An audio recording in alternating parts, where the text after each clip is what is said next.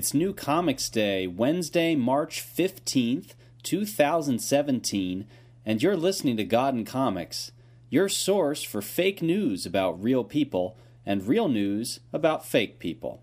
On today's show, we talk about manga, the Japanese style of comic books and animation. We'll look at some of the similarities and differences with American comics, as well as some of the themes that run through many popular manga series. A warning, though. If you're starting at this end of the podcast, you're listening in the wrong direction. Today's episode, in keeping with the original Japanese, is meant to be heard from the end to the beginning. I'm your host, Father Jonathan Mitchican. I'm rector of Church of the Holy Comforter in Drexel Hill, Pennsylvania. On the line with me today is Father Kyle Tomlin. Father Kyle, where are you? I'm at Church of the Messiah in Fredericksburg, Virginia. And also on the line is Father Matt Stromberg. Father Matt, where are you? I'm at St. George's Episcopal Church in Schenectady, New York.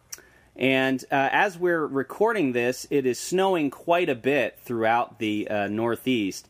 And so I'm snowed in at home. I think Father Matt is snowed in at home. How's the snow down in Virginia, Father Kyle? We have it here, but it's only about an inch, and it's mixed with icy rain and slush. So okay.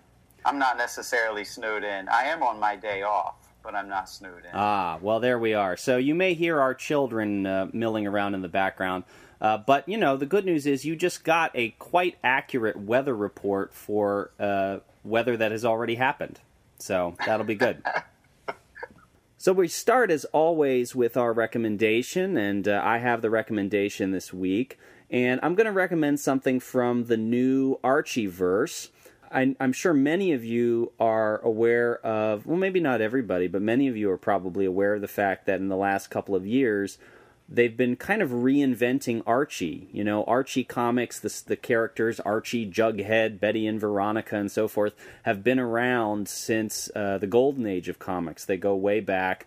You know, you've seen them in the drugstore and at the grocery store and so forth all your life, probably. And they're kind of hokey. And, you know, the comics kind of have hokey jokes in them and stuff. But the last couple of years, they still put out the hokey stuff, don't worry.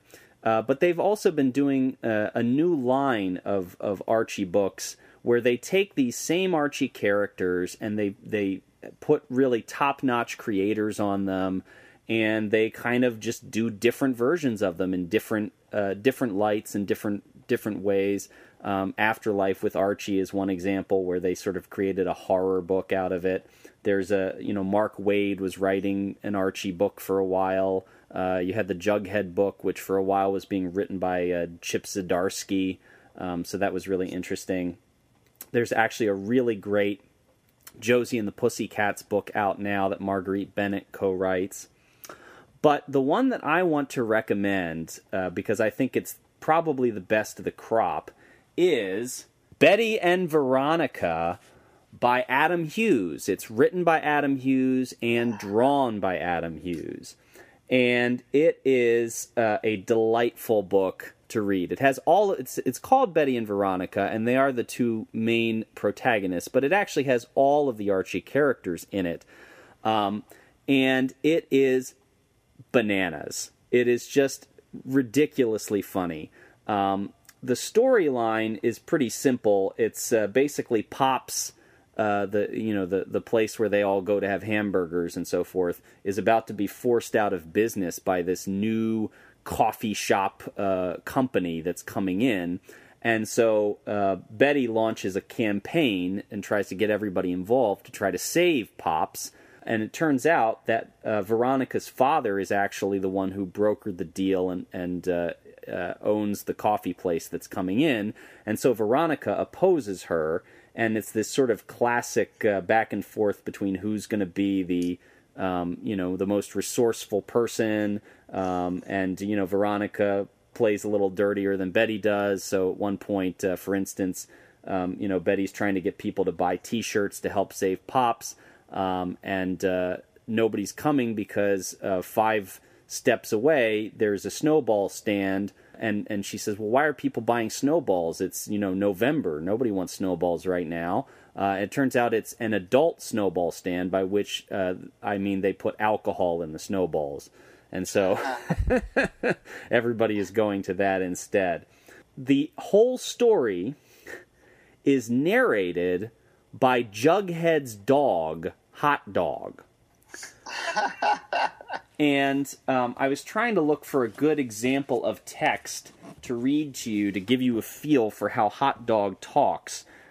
Well, I'll just give you an example. So this is the very first page of the second issue, begins with what looks like a scene of carnage and fire everywhere. And it has a Bob Dylan quote. It says, if you don't believe there's a price for this sweet paradise, remind me to show you the scars. Yes. And then down at the very bottom, you guys can see this, they can't, but down at the very bottom, there's Hot Dog, and he's pushing the page back, and he says, whoa, whoa, whoa, hold on there, gentle readers. That's actually from next issue. We're so far ahead of schedule, we mistakenly ran a page out of order. We'll fix it in the trade paperback. So, that's the kind of, language that he uses, but it's, he just pops up in all sorts of places saying very bizarre things, and you have these weird images that come up. The dialogue is great. It's very witty, lots of back and forth. These characters sound like teenagers. They kind of have a teenage cadence to them, but they also kind of sound a little ahead of their time, too, and there's some great sort of strange sarcasm that runs throughout. The artwork is also wonderful. If you're a fan of Adam Hughes' work, you'll love this. Adam Hughes, I think, is famous for having this almost Norman Rockwell-like style in which he inserts very kind of strange things that Norman Rockwell would never paint. But with this sort of realism to it that's really quite lovely to look at. The only downside to this is, as with anything Adam Hughes gets himself involved in, it is incredibly late every time. So there's only 2 issues out now. The 3rd issue is about to come out. At this point, it should really be 8 issues. I mean, he's just very behind. So who knows when there'll be a trade of this. But the first 2 issues are out on the comic stands now, or you can get them on Comixology. The 3rd one, I think, is coming, if not this week, then next week. So, enough to really kind of pique your interest. Go on out there, pick it up. Betty and Veronica by Adam Hughes from Archie Comics. Well, that brings us to our main conversation today on the topic of manga. And joining us to talk about that is Dr. Zachary Giuliano. Zachary is an associate editor at The Living Church and editor of the Covenant blog through The Living Church. He's also a contributing blogger at Anglican Communion News Service. And he's, I believe, on his way to ordination in the Church of England. Is that correct, or we still don't know about that? No, that's right. I'll be ordained July 2nd. Okay, assuming that this doesn't ruin your chances, we're glad that you're here. Welcome to the show. Thank you. Glad to be here. I've been listening for a long time. Zach, if you wouldn't mind telling us, or maybe should I call you Dr. Zach? Since we're all father first name, you can be Dr. Only if I can call you Father Jam throughout. Okay. So, Zach, can you tell us a little bit maybe about your history with comics and particularly with manga? I mean, I've been reading comics almost as long as I can remember. I had kind of a brief hiatus sort of through college, really up until recently, mostly for financial reasons. Comics became too expensive, and I was learning Greek and things like that and had to focus, basically. So I kind of dropped comic book reading. But, yeah, I mean, I remember having my first comic book collection when I was about 4. It's sort of been a steady presence. I didn't really get into manga until I was maybe 16 or 17. And it happened after the Cartoon Network started carrying anime in its Adult Swim section. I don't know if anybody remembers that segment from Cartoon Network. So I remember coming across Dragon Ball Z and Cowboy Bebop and just not really having any sense of what these things were. But I was kind of interested in Japanese culture before that point, so it kind of piqued my interest. I got interested in anime, and then into manga, sort of as a matter of course. Can you maybe, for the listeners or anybody who doesn't know, tell us a little bit about what manga is? What makes something manga? So the word manga, in a lot of ways, is kind of like the word comics or comic books, and that manga in Japanese means something like inconsequential pictures or like, useless images or something like that. It got applied as a label, actually, as early as the 19th century, maybe even before that, if I remember, to certain kinds of artistic drawings that were just like scenes from everyday life that initially were not kind of considered of artistic value, views of like peasants doing things or like city life in a different kind of way. But in the late 19th century, it starts getting applied to what we would actually recognize as kind of comics like you would see in a newspaper and a magazine, like a little strip or like a single image with, some kind of balloon text, or initially without balloon text, eventually with balloon text. So since then, it's evolved a lot, and it's kind of always evolved in dialogue or alongside Western comics, both in their newspaper and magazine forms and in their kind of more, you'd call it more sort of booklet forms. I mean, one of the big differences might be that manga generally covers a broader range of topics than we think of comic books as covering. Though I think that's changing in recent years because the comic book genre itself has evolved a lot and taken on different kinds of storylines, different sorts of narrative and even non-narrative genres and things. So I think they're always kind of developing back and forth. One of the things that I sort of wondered about with this, is manga just all Japanese comics or a specific form? And the reason I ask is because there is a kind of specific art style that seems to exist in manga, to the point that if you show me a page of manga, I don't have to know that it's from Japan to immediately realize that it is manga. Yeah, that's true, and you can kind of learn to draw a manga in a certain way. There's a recognized style to it. There's a sense in which this has changed, though. Like, if you look at the history of manga, the way it's been drawn is really quite different. So some of the early stuff, you've got examples that look just like traditional kind of Japanese prints, but then you've got other ones that look like, I don't know if you've seen the British Punch illustrations from the 19th century. There are clerical caricatures, there are caricatures of various figures. Well, a lot of kind of early manga in the 1860s, I think, was of that character. There was a publication called Japan Punch, which was started by a Brit living in Tokyo, I think. So there's kind of an evolving style. When you move into the mid-20th century, it changes again with stuff like Astro Boy, and then, again in the 80s with Akira and a lot of others. I will say, though, that it does feel like from the 70s till now, if you look at them, there is a kind of recognizable, very simplistic sort of style.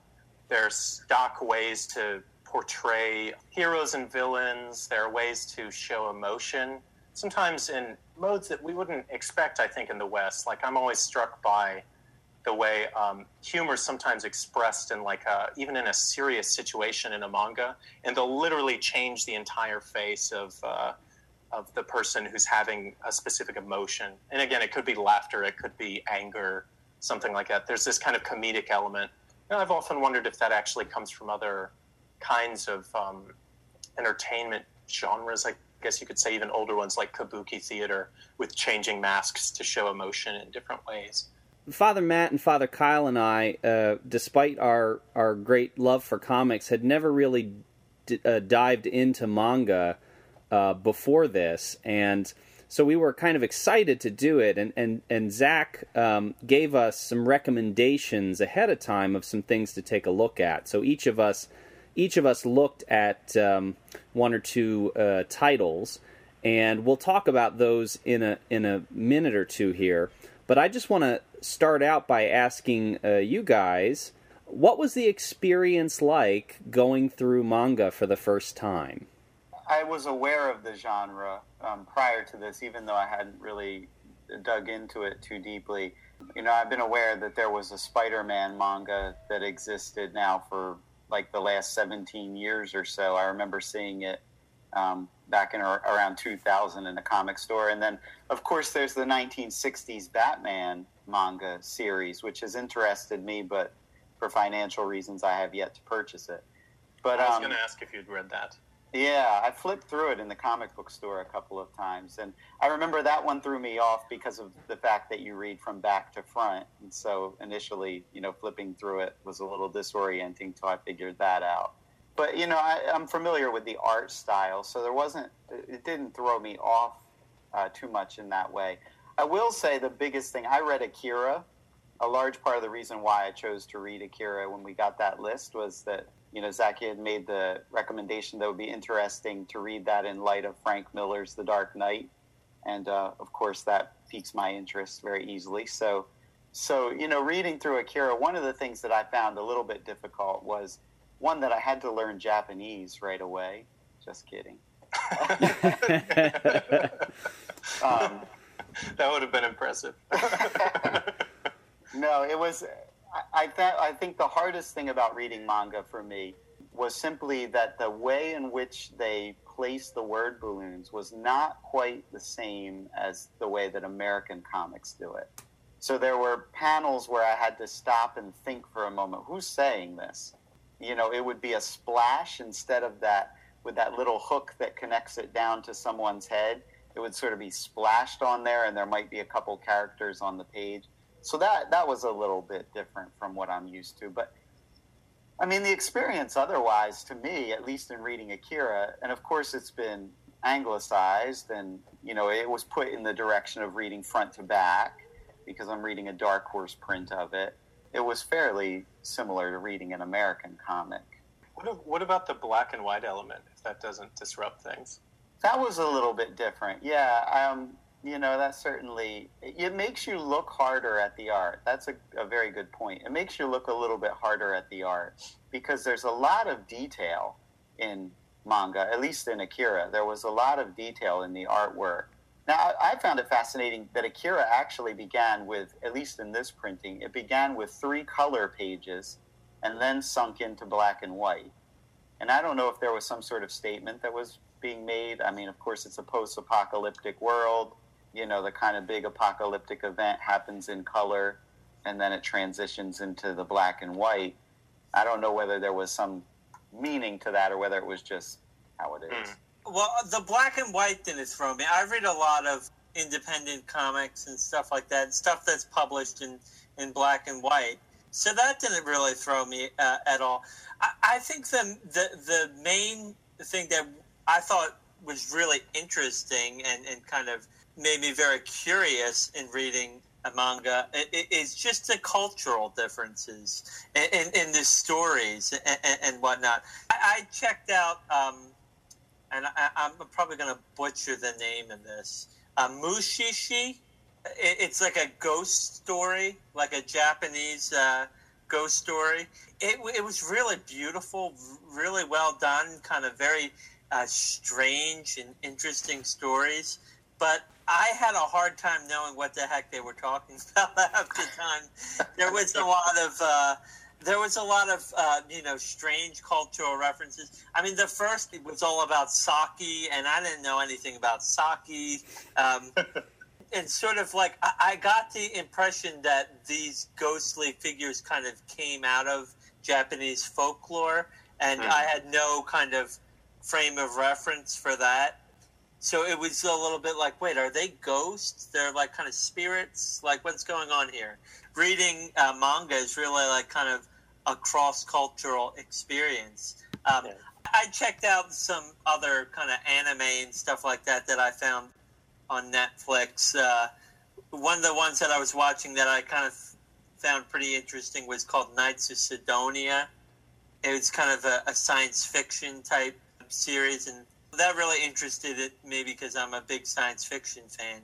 And it was pretty close to Western kind of stories. I mean, different kinds of characters and things. But I also, as Father Kyle mentioned, I had come across the Spider-Man, the manga series of Spider-Man years ago, and I had a few issues of it. And so I tracked that down. it was interesting to see an American comic book translated into a Japanese idiom. Peter Parker is Yu Komori. He's a Japanese teenager. And, you know, it has a lot of similarities to the American Spider-Man, but a lot of differences, too, just by culture.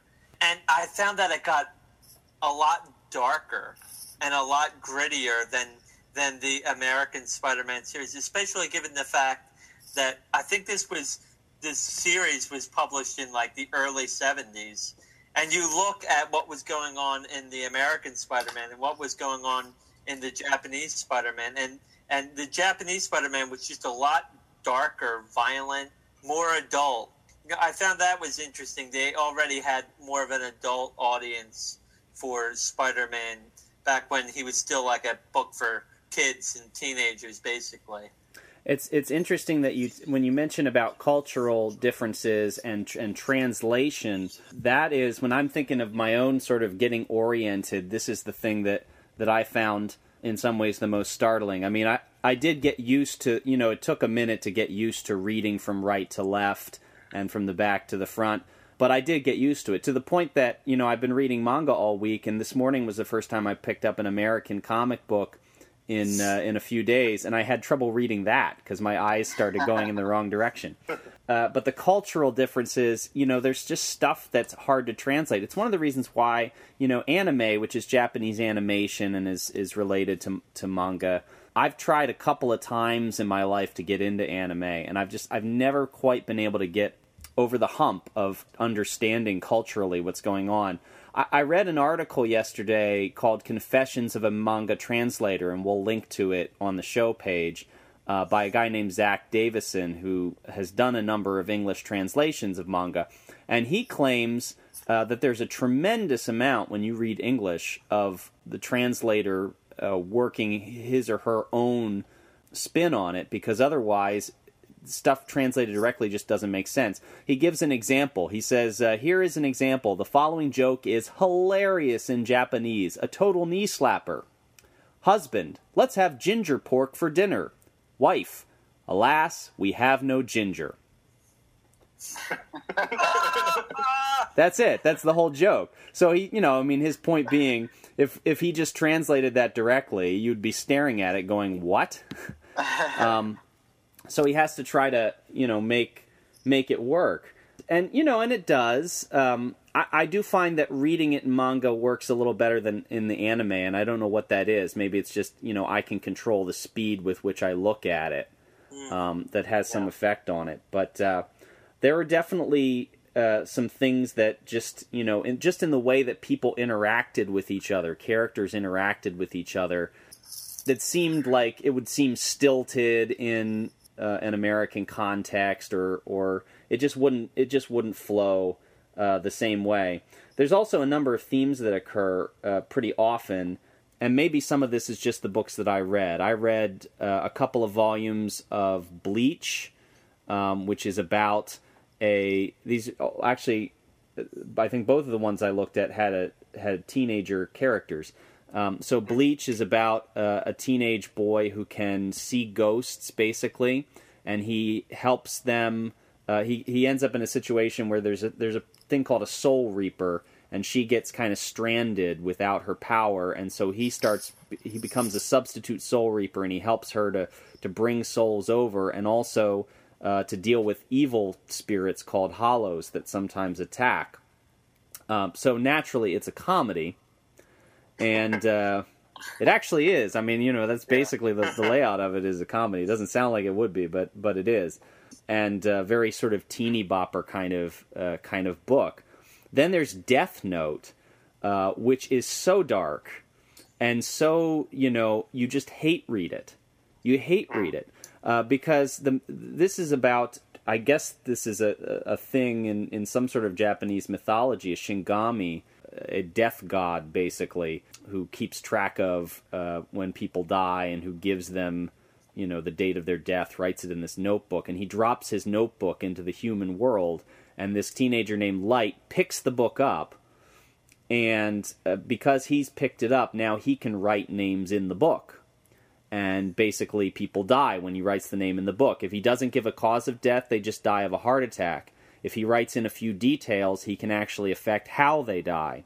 And so he goes on this basically killing spree. He starts killing all of the criminals of the world, and then when the police start coming after him, then he starts killing the police, killing their friends, killing anybody who gets in his way. And you figure out pretty quickly that this kid is kind of a psychopath. Although the police officer who's going after him is also not a psychopath necessarily, but is also kind of crazy. He's sort of a Javert kind of character. But, I found myself reading that and just hoping that this kid would just have something terrible happen to him, and that's what kept me going from page to page. Like, please, somebody just, smack this kid or attack him or whatever. An interesting dynamic even there is that you read both of those books. There's an interesting thing about translation and kind of Japanese folklore and ideas and stuff in that you mentioned, in Bleach, they're soul reapers, and in Death Note, it's Shinigami, death gods. But this is an issue of translation because in both series, it's about Shinigami. Interesting. It's just the translator of Bleach has chosen to use the term soul reaper, and in most translations of Death Note, they use the term death god. Though you can find other versions that do that. The Shinigami in Bleach are generally speaking benevolent, they're helping souls move over, all this kind of thing. Whereas the Shinigami in Death Note are killing people in order to prolong their own life. Like that's a key thing in the mythology of it. And it's interesting, they both focus on a young male protagonist of basically the same age, but with very different motivations. And it's interesting how a kind of initial folkloric or mythological element can get used in a very different way in a Japanese context, and yet still be pretty recognizable to people in different ways. And you could pick up different kind of elements of Japanese folklore that get expressed in both. Well, you can see, the influence of Shinto in the Japanese culture. There's definitely a repeated theme of life and death, and this is something I would have, I remember from looking at anime years ago too.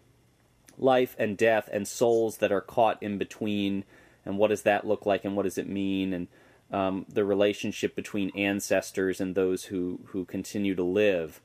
It's very present in the Mushishi series as well. I don't know what are Mushishi. What are they? Do you know, Dr. Zach? Well, I'd have to look it up. I mean, I think basically it's a reference to spirits, but it is different in that you have a kind of very rich understanding of different kinds of spirits in different manga, but also in, I think, different kind of layers of Japanese folklore, again, where you have things that are like demons, you have things that are either, like Buddhas or Bodhisattvas, kind of like supernatural saints who can help you, that kind of thing.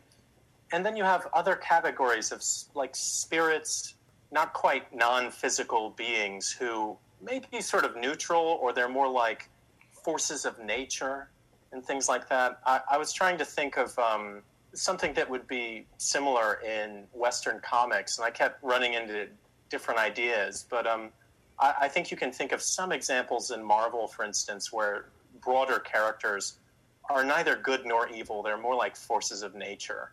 And you get this sometimes in the portrayal.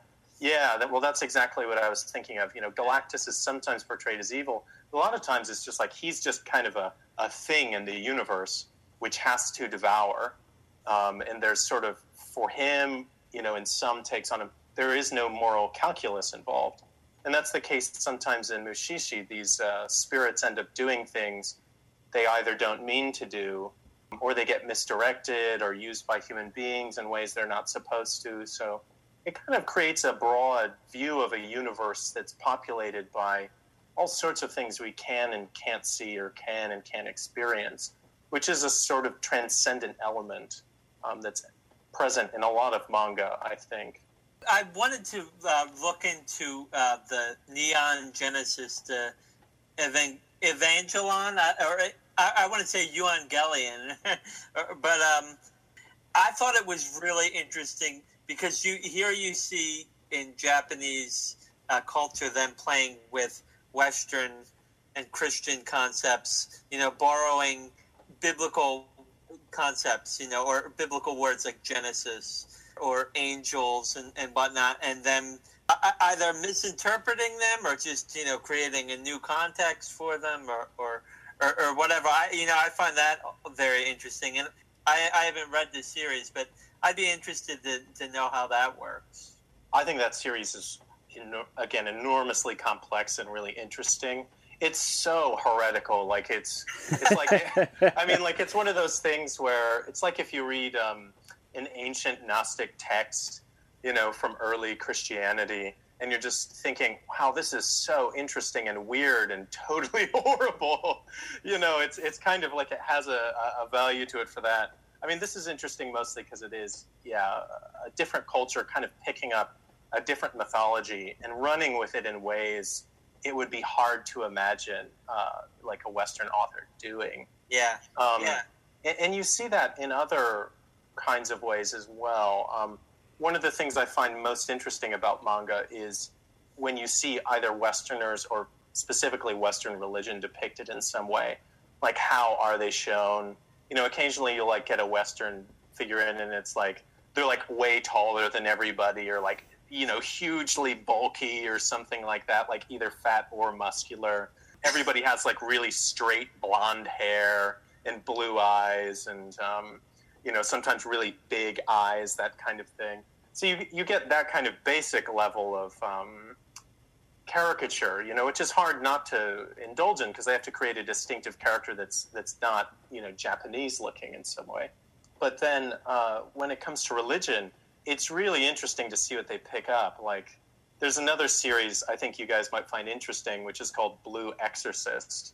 And, it's about exorcism and demons and things like this. And this kid basically ends up finding out he's the son of the devil, right? But he's been raised by Christian priests.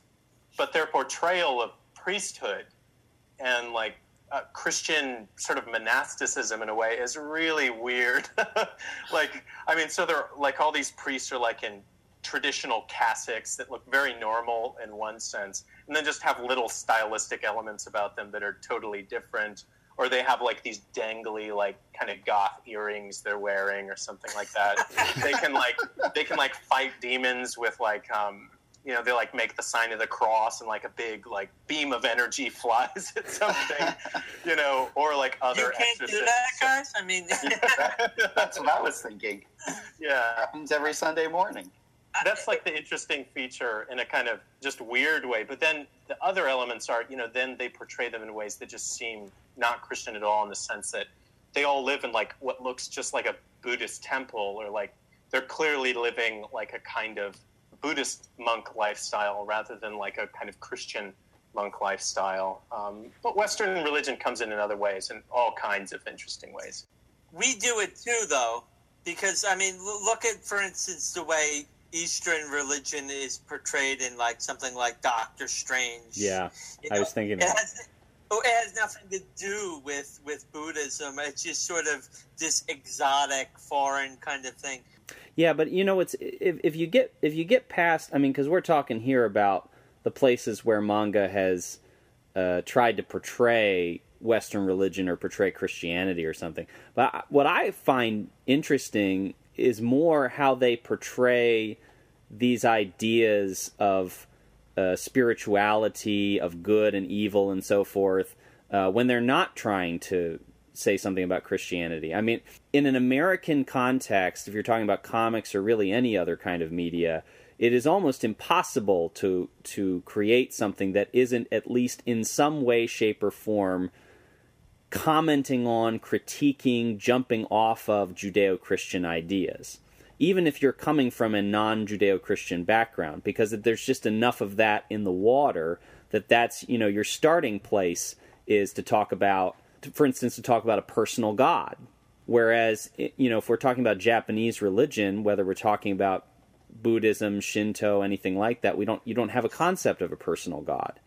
You have God-like figures, like Zach was talking about, that are sort of neutral in their makeup, but you don't have the same idea of a personal God or a loving, a single loving creative entity in the same way.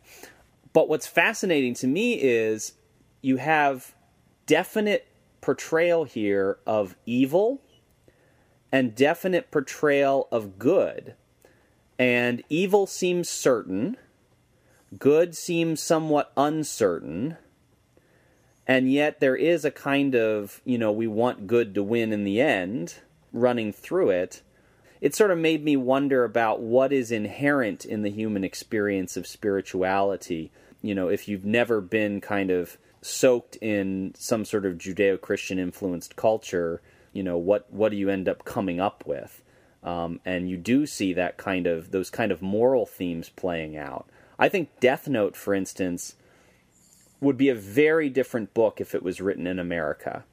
I was thinking about this in two ways. First, I was thinking of something Bishop Robert Barron said on the Word on Fire podcast, where he was talking about some topic, just about the phenomenon of religion. And he said that the general common experience of humanity would lead us to believe that there is some kind of transcendent element to things. And he uses that as a baseline when he's talking to people about atheism, that there just seems to be some kind of common understanding of a god or gods, the experiences of prayer and other spiritual practices, even specific things like an underworld or the need to oppose evil or the possibility of punishment or reward in the afterlife. All these kinds of things just run through the world's cultures with very, very few exceptions. And he points to that as a kind of common experience. So I've been thinking again about manga and how that's definitely an element present in a lot of manga.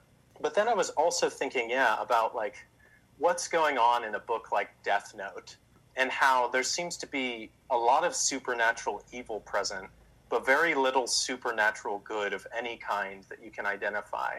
And then also there's a kind of moral vacuum in that, and you see this in other manga as well, where it's like the decision to fight evil is simply apparent. Obviously we have to fight evil, right? And sometimes when you get further into Death Note, there's this kind of argument with the main character about how what he is doing by killing criminals is essentially unjust. But the categories that would inform that discussion as to how it's unjust, why he should, for instance, defer to a lawful authority rather than taking things into his own hands, is really unclear. And I think that's actually what perpetuates the interest in the story, is that there's a kind of moral gray zone that is very apparent. And the response readers have made to that manga in particular surprised the creator of it. He said he expected most people to just know that the main character was evil and he shouldn't be followed. And obviously we're all waiting for him to be defeated, right?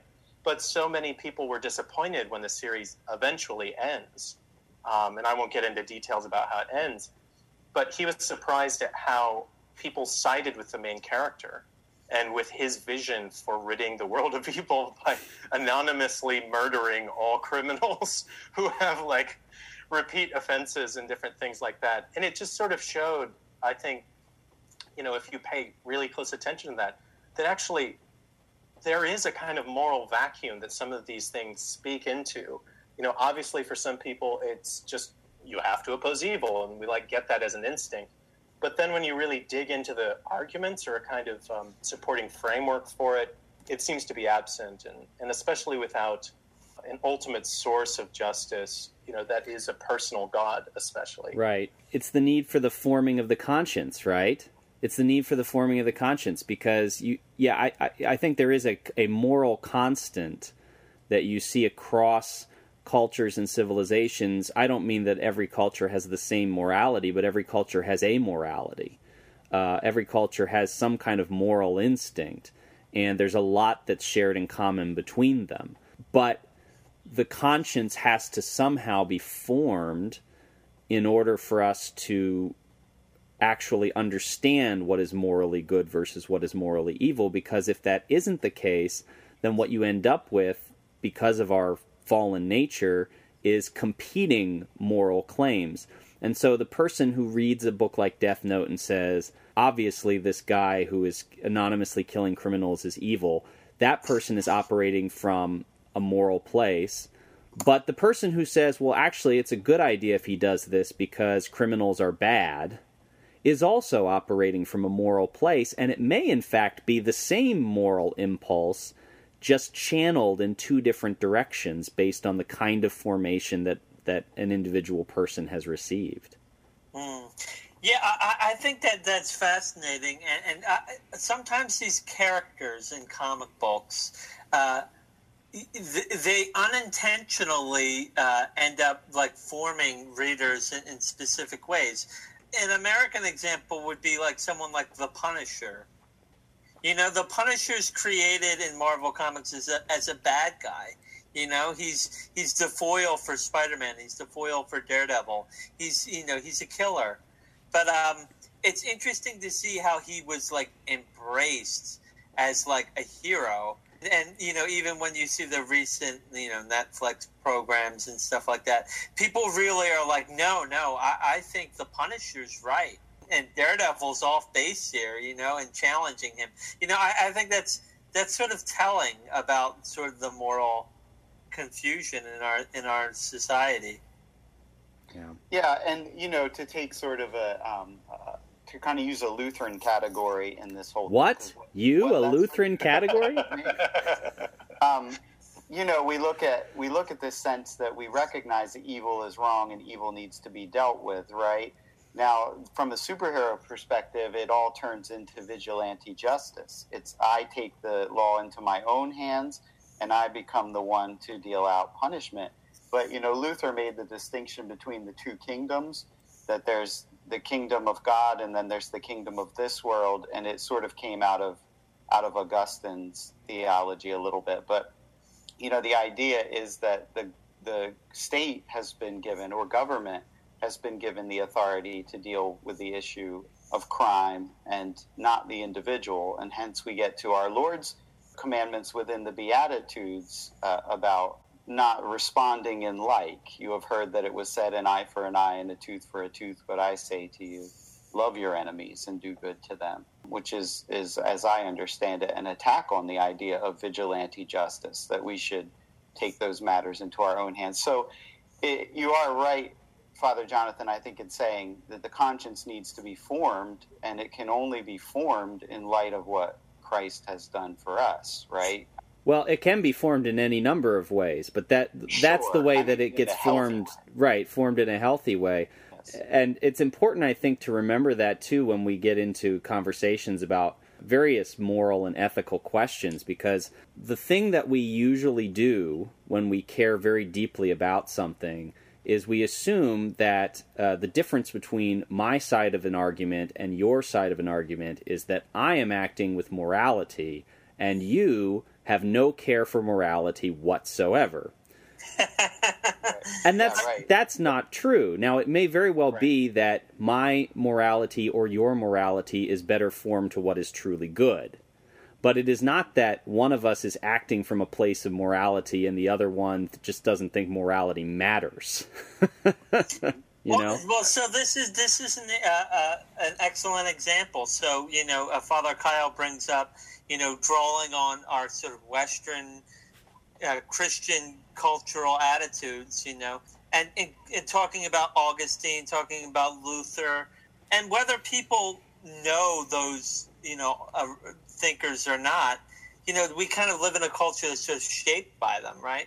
But when you enter into another culture, like in reading Japanese manga, you know, you're in a different sort of moral universe. I mean, there are certain universal things that are common across cultures, but you know, they've been shaped by a different cultural conversation on these you know, moral questions than we have, and so, you know, it makes sort of connecting with it very, very different. You know, manga is such a big topic. We could do a whole show on any one of these series, but we just don't have that kind of time today. Any last minute thought or comment before we leave off of here, Zach, or anybody else really? But I mean, one of the things that I think about a lot is how the visual genre is different in Japan, and acceptance of manga as a kind of acceptable art form to be consumed by adults is different. And I think that's changing in the West, especially with the success of comic book influenced media of different kinds, especially movies, of course, especially all the Marvel Universe stuff lately. And the, video games play into this as well, other kinds of media. But, what's interesting about manga is it just seems like it would be normal for like a 35-year-old man in Japan to still be reading manga, or even older. And they have specific age-related genres even, connected to different stages of life. But even then, it's considered maybe a little out of the ordinary, but still normal for an older man to be reading, like shonen manga, which is like aimed at younger people, like young men specifically. So Bleach is an example of that. Death Note's kind of an example of that kind of thing. That's something I find really interesting because I've often found comic books and manga very useful as a kind of leisure activity. And you guys have talked about this kind of thing before on the show, where like I often engage with comic books as a way to relax because a lot of my work involves a lot of reading, a lot of editing, like a lot of kind of like mental thinking about stuff in very hard ways, but just like gazing at text. So even though I love reading, often in my leisure time, I want something more image-driven. And comic books and manga really help in that way, and they kind of allow me to think more about questions of aesthetics and beauty and just experience the world in a different sort of way, while still reading in one sense or still being exposed to print. And, I sometimes wish we had something that was more like that, or we had a more positive visual culture in that sense that wasn't just going to museums, that isn't just like looking at art in a specific way or, stuff like that. Something that's a kind of handheld visual medium, which is beautifully produced, well thought out, all that kind of thing, but still has a kind of narrative arc to it, that kind of thing. Well, thank you, and thank you for being our coach, I suppose, through our initiation into manga. This has been very interesting, and hopefully, we can have more conversations about this as time goes on, because it is such a large and sprawling topic. But for now, I would invite those who are listening to get in touch with us through a visual medium of your choice, known as social media. Social media where you can be depicted any way you want to be. So go ahead. Facebook.com/GodandComics is where you can find us, or we're on Twitter @GodandComics. We'd be happy to hear what you think. We'd love to hear your manga recommendations. So please hit us up there. But for now, we're going to move on to our final segment, This or That. This or that, this or that. Come on, everybody, let's this or that. Huh? All right, Zach, you going to be able to stick around for This or That? Yeah, I'd love to. Wonderful. I'll fulfill one of my dreams. One of your dreams. Well, this probably ranks right up there with getting your doctorate and the day you'll be ordained. The day you're initiated. Included into This or That segment. That's right. Yeah. So, Father Matt, I believe you have the comm, sir. So take it away. All right, I'll start with you, Father Jonathan. And this is continuing our kind of theme of Japanese culture. Ultraman or Godzilla? I'm not familiar with Ultraman. Oh, man, you need to be. And I'm not particularly fond of Godzilla either. So I'm going to say King Kong. I'm going to go with King Kong. Topical. All right. Okay, this one will be for you, Father Kyle. Black Sabbath or Jars of Clay? It is funny because I actually do like both of them. I will. I have not listened to Jars of Clay for probably a decade, so I'm not familiar with their more modern stuff. But I'm going to easily say in this category, Black Sabbath. Oh. So you're choosing Satan over the Lord. Okay. No. It's interesting because you listen. In a recent interview, they talked to Tony Iommi about this stuff, and he said, we've never been Satanists. In fact, in many cases, we've been pro-Christian. And you listen to some of their songs on Masters of Reality, their third album, and you can see it. Which do you think would be better? Black Sabbath covering Jars of Clay or Jars of Clay covering Black Sabbath? You need to ask on Black Sabbath which Jars of Clay. Can you imagine Ozzy Osbourne singing Flood? That would be great. It needs to happen. I'll give this one to Zach since the name actually came up. Bishop Robert Barron or Timothy Keller? Oh, Bishop Robert Barron. I don't know. If anybody who knows Bishop Barron is listening right now, we would love to have him on the show. That would be amazing. We will talk about literally anything with him. So this one is for you, Father Jonathan. Giant robots or little green men?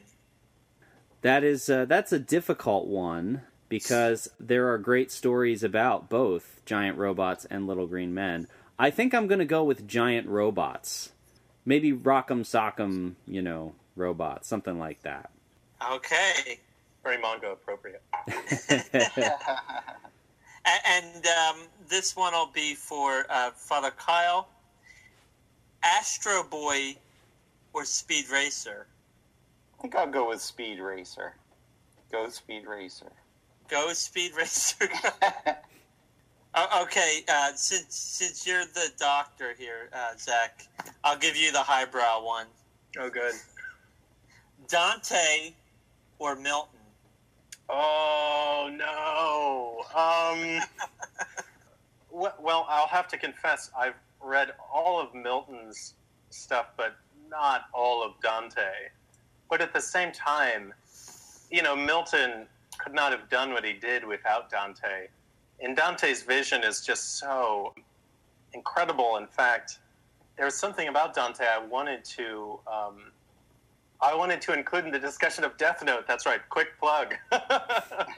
There's something in Death Note about this idea that the punishment of crime or criminals even perhaps needs to, their punishment needs to suit their crime, which is an idea that sort of floats through the Christian tradition from time to time. And of course, in Dante is really portrayed in some of the most visceral ways in the Inferno. So anyway, so relevant to Death Note and the idea of justice and different things like that. But I'll have to say Dante, even though I love Milton so much. I'll give this one to Father Kyle.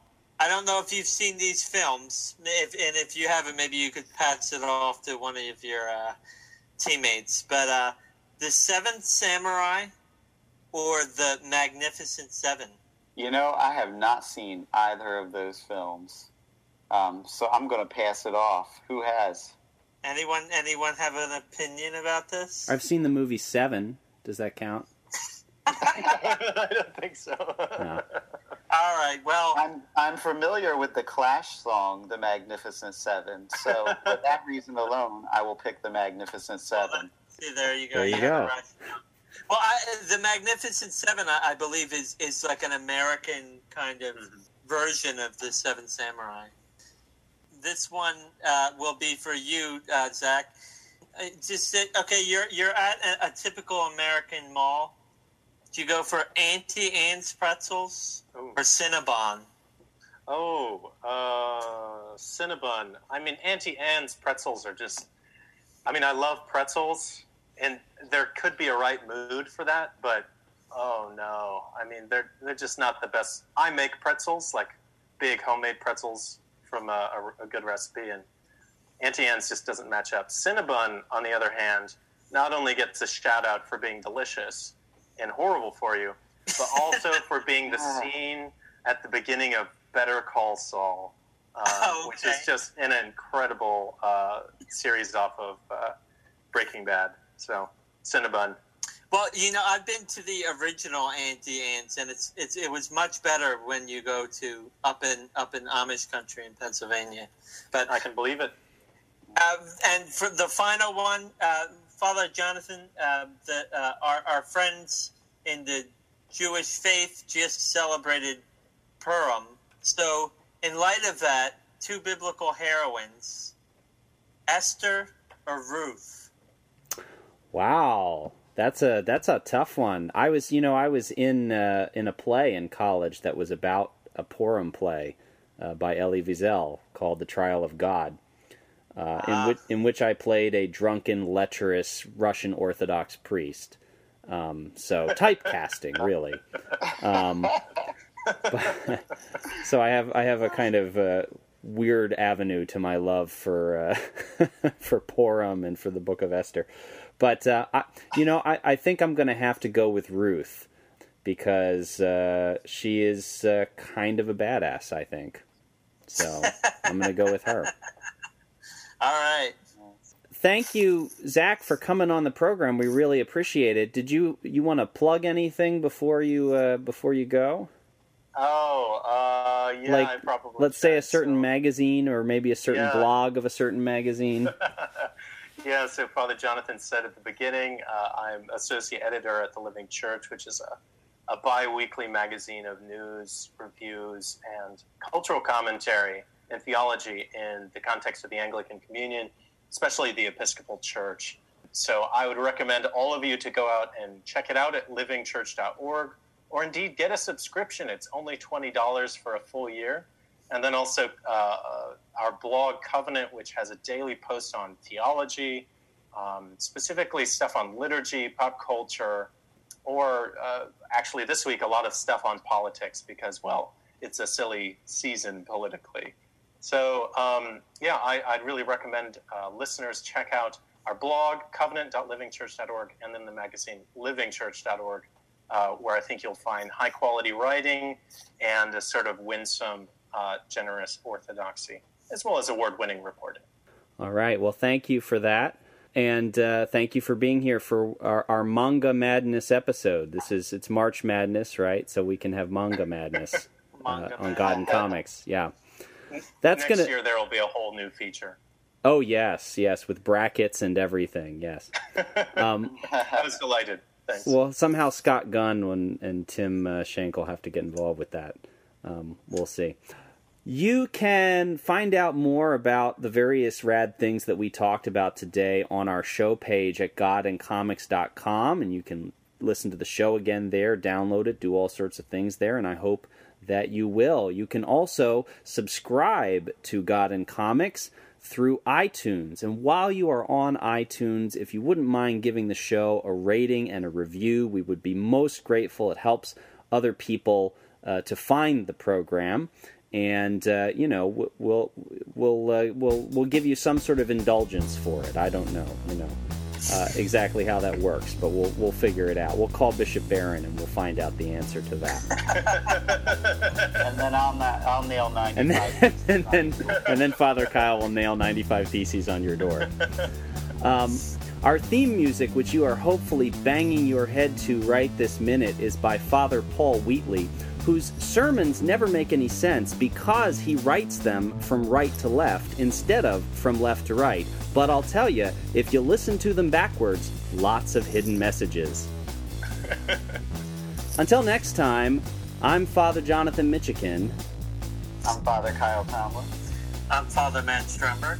And we'll see ya.